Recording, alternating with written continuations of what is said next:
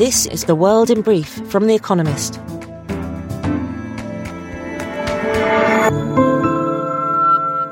Our top stories. President Joe Biden said Hurricane Ian may have caused a substantial loss of life, possibly making it the deadliest hurricane in Florida's history. The president declared it a major disaster, unleashing federal aid for several counties.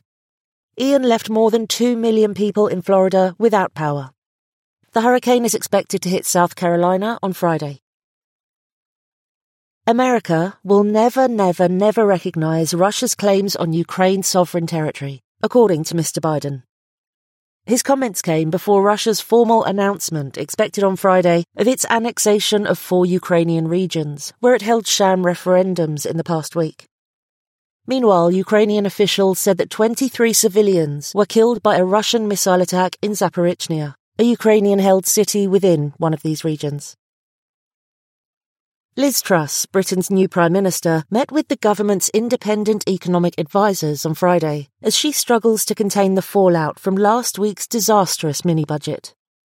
A Times newspaper poll put her Conservatives 33 points behind Labour, following the unveiling of huge unfunded tax cuts that caused the pound to crash, the Bank of England to intervene over rising gilt yields, and the IMF to criticise the plan.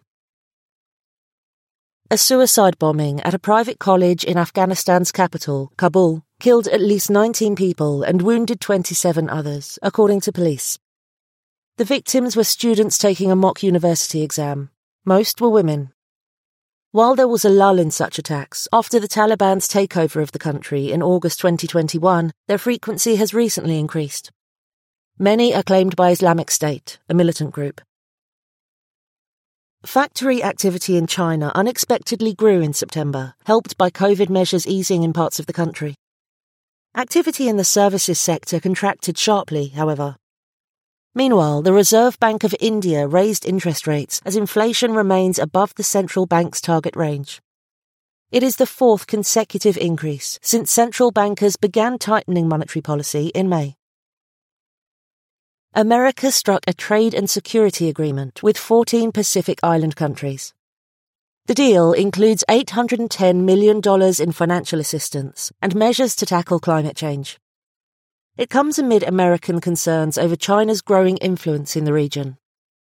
Mr. Biden said the security of America and the world depends on the security of the Pacific Islands. The death toll from protests in Iran rose to 83, according to a human rights group. Demonstrations continue to take place in several cities over the death of Mahsa Amini in police custody after she was arrested for wearing a too loose hijab.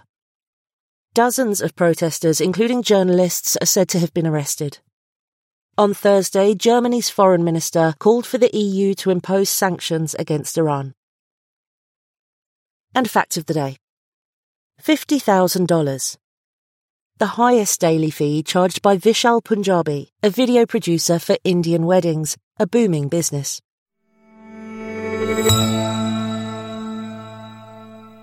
And now here's a deeper look at the day ahead.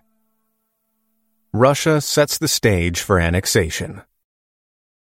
The Russian President Vladimir Putin is laying the groundwork to annex vast swaths of Ukrainian territory. As armed soldiers looked on, for 5 days residents of the occupied provinces of Kherson, Zaporizhzhia, Donetsk, and Luhansk supposedly voted overwhelmingly in farcical referendums to join the lair of the invaders. On Friday, Mr. Putin is expected to hold a ceremony in the Kremlin, during which he may lay claim to all 4 provinces, despite not controlling any in its entirety. It would be the largest annexation in Europe since the Second World War. The sham referendums were hastily announced in mid-September as part of a hardline response to Russia's embarrassing reverses on the battlefield. Alongside partial mobilization and a new nuclear threat, they dramatically increase the risks of uncontrolled escalation. Volodymyr Zelensky, Ukraine's president, said annexation would not change his approach to liberating people and territory. Russia's claim on the 4 provinces would, however, slam the door on any future negotiations. The Wrath of Ian. South Carolinians will wake up on Friday after an uneasy night's sleep. Tropical storm Ian is forecast to hit the state later in the day. It was downgraded from a hurricane as it moved out into the Atlantic from the east coast of Florida on Thursday, but that does not mean it has been defanged. Life-threatening floods, storm surges, and winds are expected. Meanwhile, those Ian left behind must start to grapple with the destruction it has wrought. By the time it slammed into Florida on Wednesday, with winds approaching 150 miles per hour, 240 kilometers per hour, it was one of the most powerful storms ever to make landfall in the contiguous United States. Homes and roads were submerged and destroyed.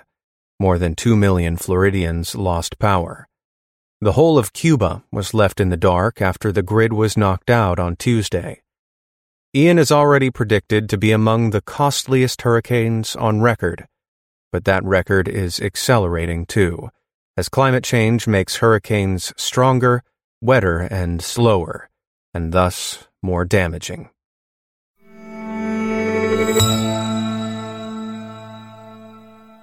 Europe faces big decisions on energy.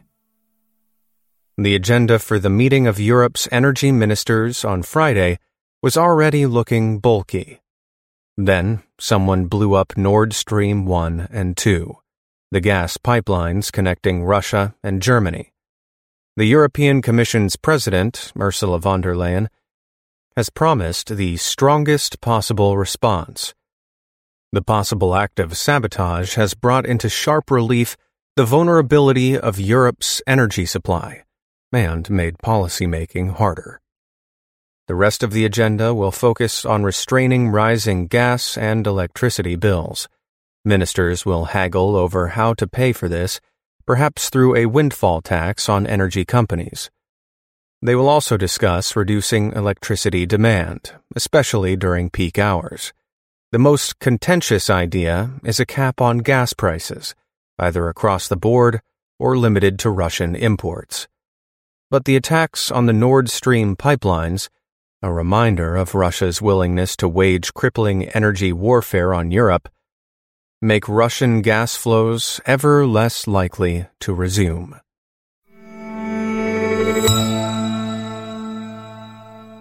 What do Texans care about most? Texas's Republican governor, Greg Abbott, will face his Democratic rival, Beto O'Rourke, on Friday night. The debate in Edinburgh, a border town in the south of Texas, is the only one in the Lone Star State before elections in November. The location, selected by Mr. Abbott's team, will allow him to highlight border security and illegal immigration, which he has made central to his campaign. Mr. O'Rourke is trying to harness voters' anger over Texas's rightward shift on abortion and guns. Mr. Abbott is betting that voters will care more about inflation and illegal immigration. He may be right. Recent polls show him leading Mr. O'Rourke by 7 to 8 points. The perception that the White House is not doing enough to crack down on illegal immigration has pushed more Hispanic voters into the arms of the Republicans. Democratic hopes of demographic change turning Texas blue for now appear miscalculated.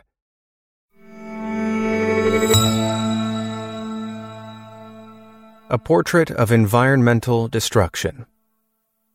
Over the past 20 years, the Brazilian Amazon has lost 350,000 square kilometers to deforestation. This tragedy is the subject of Broken Spectre, a piece of video art by Richard Moss, an Irish photographer. It opens at the National Gallery of Victoria in Australia on Friday, and at 180 The Strand, an exhibition space in London, on October 12th. Through a combination of multi-spectral video, ultraviolet time-lapses of the forest at night, and black and white film, Mr. Moss reveals the war that ranchers, farmers, loggers, and garimpeiros, wildcat miners, are waging on the rainforest.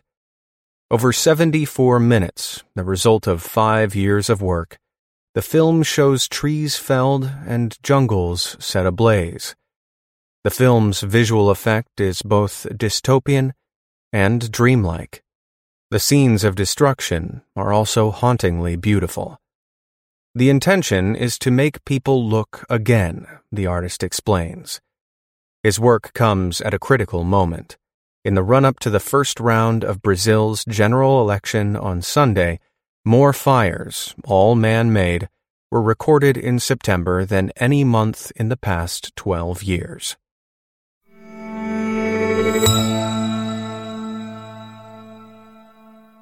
Daily Quiz. Our baristas will serve you a new question each day this week. On Friday, your challenge is to give us all 5 answers and, as important, tell us the connecting theme. Email your responses and include mention of your home city and country by 1700 BST on Friday to quizespresso@economist.com. We'll pick randomly from those with the right answers and crown one winner per continent on Saturday. Friday. What was the maiden name of Margaret Thatcher?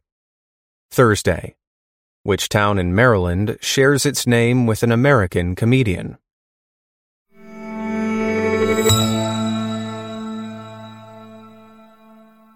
The winners of last week's crossword.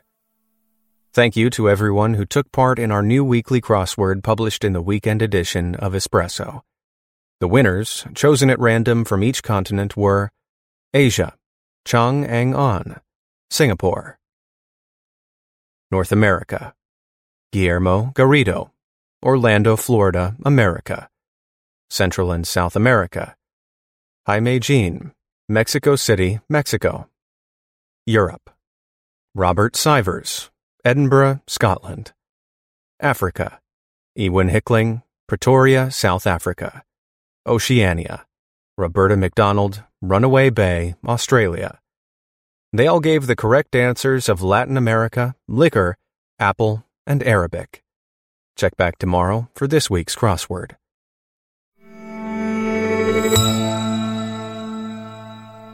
Finally, here's the quote of the day from Truman Capote.